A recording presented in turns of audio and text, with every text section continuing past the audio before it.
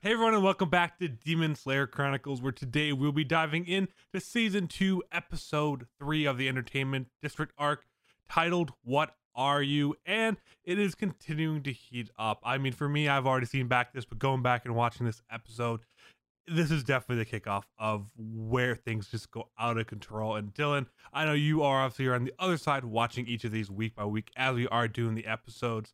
So before we go on the recaps, before going to all that, how are you feeling about the first three episodes so far? How did this episode get you going for the rest? Yeah, I would say my heart is being pulled in multiple directions right now. On one hand, I just like seeing like Tanjiro do stuff and have a good time, like him just being like a good cleaner and just like having fun doing errands and chores. But also there's like this crazy tension, right? This like mystery that's going on in one section, this like intense like fight, almost fight happening in another. Like I don't know, I really like the split story and how it's like all like kind of coming together. Like I can definitely start seeing the pieces of like, okay, how is this eventually going to start like having all three characters come together? And it's super exciting. Well, even so, I think literally the last two episodes, and I'm just going to keep referencing this before, is that we just keep talking about how good this writing and like story is for each character, how it plays into who they are and all that kind of stuff. And it continues in Hmm. this episode. I mean, really, this was really an Inosuke and Zenitsu episode. I mean, Tanjiro did nothing besides a little cleaning montage, but that's okay because it still Yeah. played into who Tanjiro is. We still had a good fun 5 minutes with him, maybe 4 minutes with him in the episode, and then we didn't see him again. And we were completely okay with that because of how good Inosuke playing into his violence, the chasing there, Zenitsu kind of defending women as he always has been, playing into that kind of trope. Like, it doesn't matter what's going on or how, like, if it's fighting or anything like that. Demon Slayer is so good into playing into who their characters are that you can literally make an episode focused about anything. It'll make sense and it'll be fun. And I think this episode is a perfect example of that. Yeah. And I really like the fact that nothing happened with Tanjiro. Like, yeah, it makes sense. Like they're all three doing like their little scouting thing. So like, yeah, at some points, one person is just going to be kind of doing nothing, but they're still going to show it. I really Well, like it because it grounds it in an interesting way. did we even see Izui? I mean, maybe like in a flashback, like with his wife when Inosuke is kind of figuring out some of that. But like outside of that, I don't think Izui's in this episode for more than maybe a couple seconds, if at all. Yeah. Yeah. Yeah. So again, one of the four major characters of the arc didn't even show up this episode, and Tanjiro, the main character, didn't show up for more than a couple minutes. And again, still a fun episode as any. So Yeah.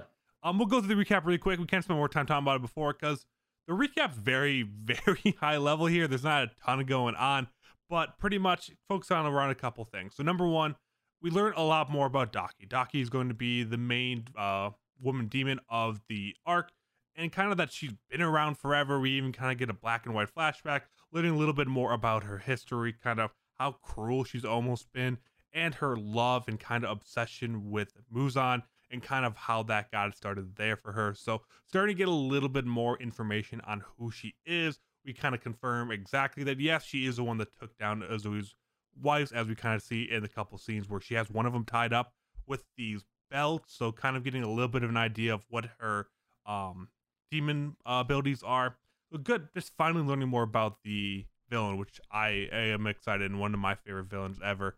But from there, we do kind of go on to the three different of the main characters kind of doing their own thing. So Inosuke one kind of has a little bit of chase scene, starting to pick up that, oh, one of Izui's wives is sick, not coming out, kind of looks into it. And when he goes up into the room, he hears a bunch of running through the ceilings after seeing Izui's wife room empty, even though it shouldn't be, and chases after that, kind of doing a big scene and being himself. To Tanjiro, oblivious to everything, just doing a little cleaning montage, driving his house owners crazy because of how hard he works and how much he's bothered them.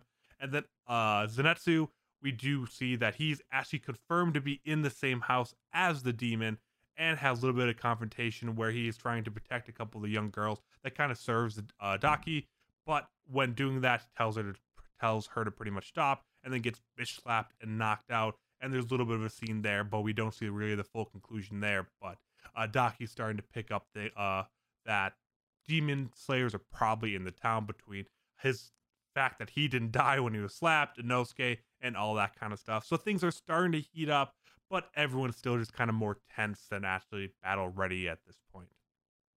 Anything I missed there, or did that kind of go through a lot of the big things, Dylan? No, I think you hit basically all the marks there.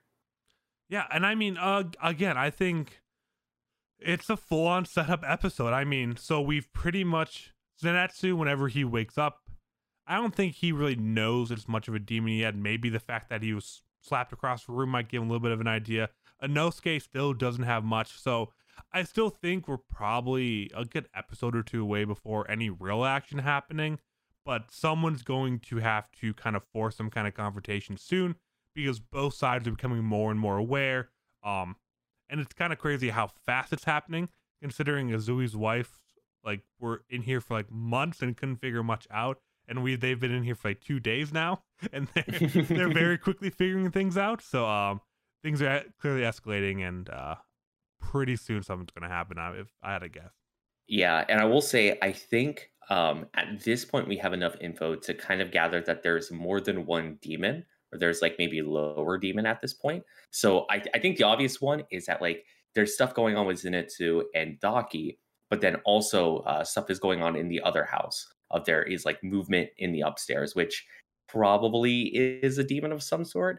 But also at the very, very beginning, when we see the wife like tied up and like someone is like interrogating her, it's actually a different voice actress than Daki. So we can kind of like, piece together that like little bit and be like, okay, well there's definitely more demon running around at this point, which I know it is a little scary, right? Like at any point, like this is a huge dense town. Like we don't know how many demon are just like lurking at this point. Like how many spies Daki has like all around the different houses.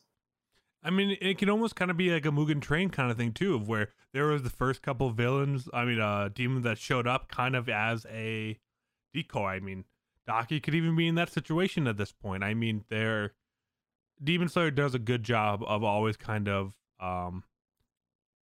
making you think one way and then just kind of going, nope, never mind, and kind of going a completely different way. So I think that could definitely happen. And yeah, like I was saying, things are happening so quickly that maybe we're not actually getting the full puzzle here, which is kind of always the fun part, is that we don't know. We have what, 11 episodes left, 9 to 10 episodes left of this arc. So that's a lot of time left in the arc for a lot of things to kind of happen. You can kind of have two little arcs in here. I mean, we could fight Daki next week and then like, oh, never mind, she wasn't the real big bad villain, and then have to go for another 2 episodes into that. So there's so much time left here in the arc for things to really go whatever direction, and that's what I'm excited about. Yeah, I'm also interested to find out what is her like demon ability, because like what we've seen of her early on is like she flies. So Andrew and I were actually talking about this a little bit before, but like a lot of like the moves right now are still very implicit of where we can kind of get a sense of what she's doing, but like the way that the camera's positioned is we don't get full information. So like she has these like silk wraps that clearly she can manipulate, but then she can also fly, maybe, or maybe use those silk wraps to push herself up or something. Regardless, she floated above the town and dropped someone from very high up. So there's some sort of flying stuff going on. But I mean, this is an upper rank. So this is really only the second upper rank we've really kind of dealt with so far. Yeah. And the first one was at the end of Mugen Train, which really was, I think upper ranks could have a lot more powers. I mean, we've only really kind of ran into lower ranks here, which have one kind of demon blood art, possibly a couple here too. So I do kind of agree with that. And the one we do have was kind of just more of a loyalty strength battle against Rengoku. So even that one could have more powers that we haven't even seen here. But yeah, I think it'll be interesting because we've never gone against a demon this strong really at this point for an extended period of time. Obviously, the Mugen Train arc was meant to be a very one-on-one fight, but seeing how these three can do, I mean, they just went on a training montage before all this happened. I mean, we did all that time training, getting stronger, recovering. Is it going to make a difference? Is it going to rely heavily on Zui, kind of like how it had to last time, or Nezuko doing something because she always comes to save the day? So it'll kind of be interesting to see that if this is an upper rank demon, really how much stronger it is when the 3 main characters actually get to fight them. Yeah, I don't know. It's super interesting because I feel like we definitely hit that like next layer of demon power, right? Of they went through this huge training arc, they've really prepared. Maybe some of these lower demon aren't going to cut it anymore. Like we saw in season 1, like a lot of lower demon fights that were incredibly close, and then we find out there are upper demons, and it's like they get stronger. And so like I feel like we're finally starting to hit that like little bit of a jump. Now, I totally still think that we're gonna have a lot of like one-on-one lower demon fights, but when I think about like where the series is probably gonna go from here, it seems like the big bads of each arc is probably gonna be one of the uppers now. Like we aren't gonna have a whole arc that's just like, oh yeah, we're doing this whole arc because there's like a lower demon in this one place, because like the power level is jumped. But with that power level being jumped, we still have to have like one of the main Hashira here with them, right? Like they still need that like major backup. So yeah, like you said, I'm super interested to see what the big fight at the end is going to be like. Of like, is it going to be a lot of like our main three mostly doing the fighting and like they're at that level, or we're going to have a lot of backup from like the real deal swordsman, so to speak. But the one thing I thought was super interesting was the fall that Zenitsu took, where he took the fall, but he used his breathing technique to like make it softer on himself, but like the demon instantly recognizing that move was super cool to see, because I think we lose sight of it sometimes because they keep circling back to it, but like how important the breathing is of like all these like very subtle tiny movements. And I'm glad that they're bringing it back up and kind of reinforcing like, oh no, they're doing like a ton of stuff on the back end when they fight. Yeah. And I can't wait till fighting actually starts and we debate every single episode, and rather we're able to see the elemental abilities of each character again. Just like we did in season 1, and everyone absolutely hated that, and we heard about it every single week, but we still never got an answer until after we finished season 1, and someone was like, oh yeah, they made like an author's comment in like chapter 4 about this. None of us ever saw it, so we just spent 24 episodes arguing about that. But no, I agree. It's yeah, we really haven't seen much about the breathing. Even they didn't really make any mentions to that in the first one either. Obviously they had their kind of moves, but there didn't feel like there was any growth in any of their move sets in Mugen Train. It just felt like it was kind of how they are in doing that. But that was the first time we've seen something kind of like that. And obviously in training arc of however long it was, you would think that there's going to be some new moves, some new breathing techniques. Obviously Tanjiro's been looking into sun breathing some, if that makes any kind of difference, if that's more controlled. I mean, we haven't seen them use anything since after the training arc yet, so very excited to see if that jump is actually real, or if they way underestimated how strong an upper can be versus how long they trained. No, I don't think we said it on the show, but what did that comment say, like in the chapters about their elemental abilities? I literally just think it said something like, it was just like the author notes. He always does like little weird little characters for himself. He said, no one can actually see the elements.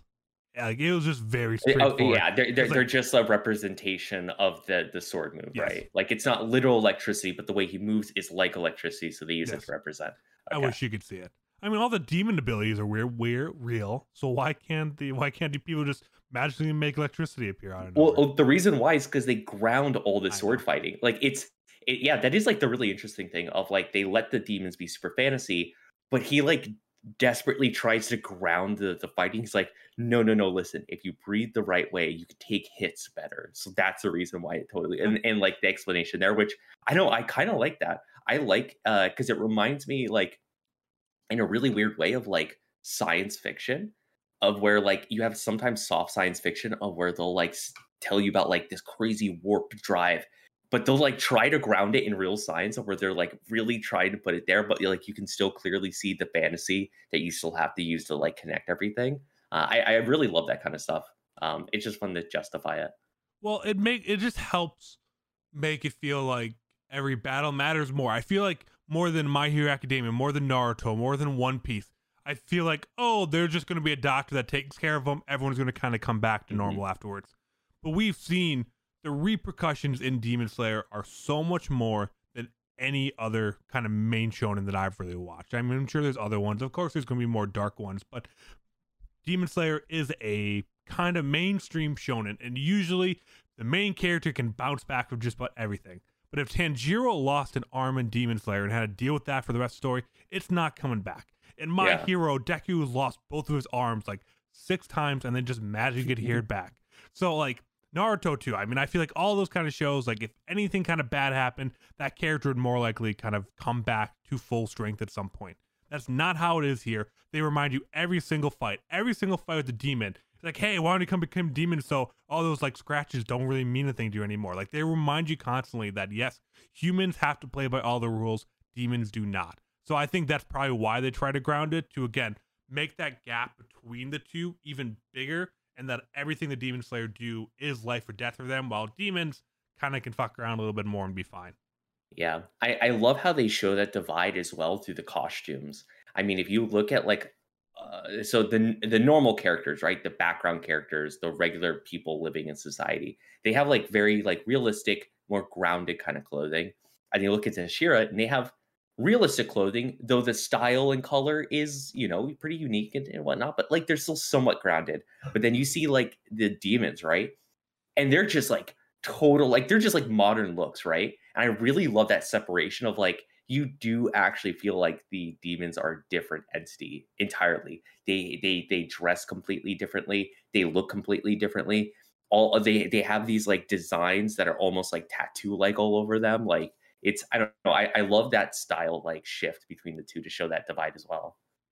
Again, I don't think there is a better shonen that plays into individual characters better at this point. I mean, I think when you were looking at a character on the screen, you were able to pick up on their attitude between the art style, their voice, how they just appear on the screen. Like I feel like a lot of other shows do it really well, but Demon Slayer truly understands their characters better than most anime I feel like out there, and I think that's part of why it does so well outside of the amazing animation. We all know that's what it really got to blow up, but for me getting invested in it is that the character just seems so flushed out. Even if you don't learn everything, the author clearly knows a book length of details about every kind of main character in the show that he can just pull little snippets from. Like, oh, how would they react to that? Oh, well, I already have that developed in the back of my head. Like, you don't make it up on the spot. You have kind of like an encyclopedia for each character of how they'd react to everything. And I think that's what makes it so phenomenal. Yeah. One of my favorite moments from the entire episode is a beast breathing moment where he goes into beast breathing when he's like chasing the demon in like the rafters or whatnot, and just like punches the one dude, but like in that like black and white stylized thing. I don't know. It's so cool. I love the way that they represent breathing in the show. And every time I get something like beast breathing, it's always incredibly, incredibly hype. Yeah.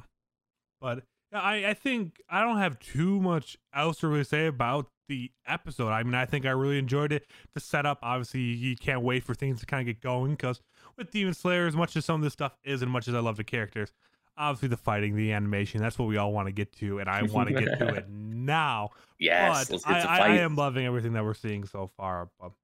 Any last kind of moments? Otherwise, I know we usually wrap up with the Taisho secret, but is there any last topics before that we want to talk about? If not, I'll hand it back to you. No, I mean my last thing I'm gonna say my piece is just I'm really excited for the fights. It's gonna be good. It's going to be really good. But here's the Taisho secret. So at the very beginning, when we first see Daki in a flashback, you see that she is in a place called Edo. And then all of a sudden we go into modern day. She's in the same place, but it's called Tokyo. Why? Why these places have two different names? Why did they do this? It doesn't make sense. The reason why is because they wanted to make sure that they grounded Daki in a time period. And what that meant is Edo used to be Tokyo. It used to be called Edo back in the day. And the capital of Japan used to be called Kyoto. So Kyoto, it's a city that's still here. It means capital because it was the old capital. So a quick TLDR on what happened and why the name changed. Again, I will preface this every single time. I'm not an expert on it. I'm just doing a little bit of research just to ground us in the very high level broad knowledge that gives us a little context on what's going on here. So back in the day, 1800s, the shogun ruled Japan. His name was Tokugawa, and he ruled from Edo.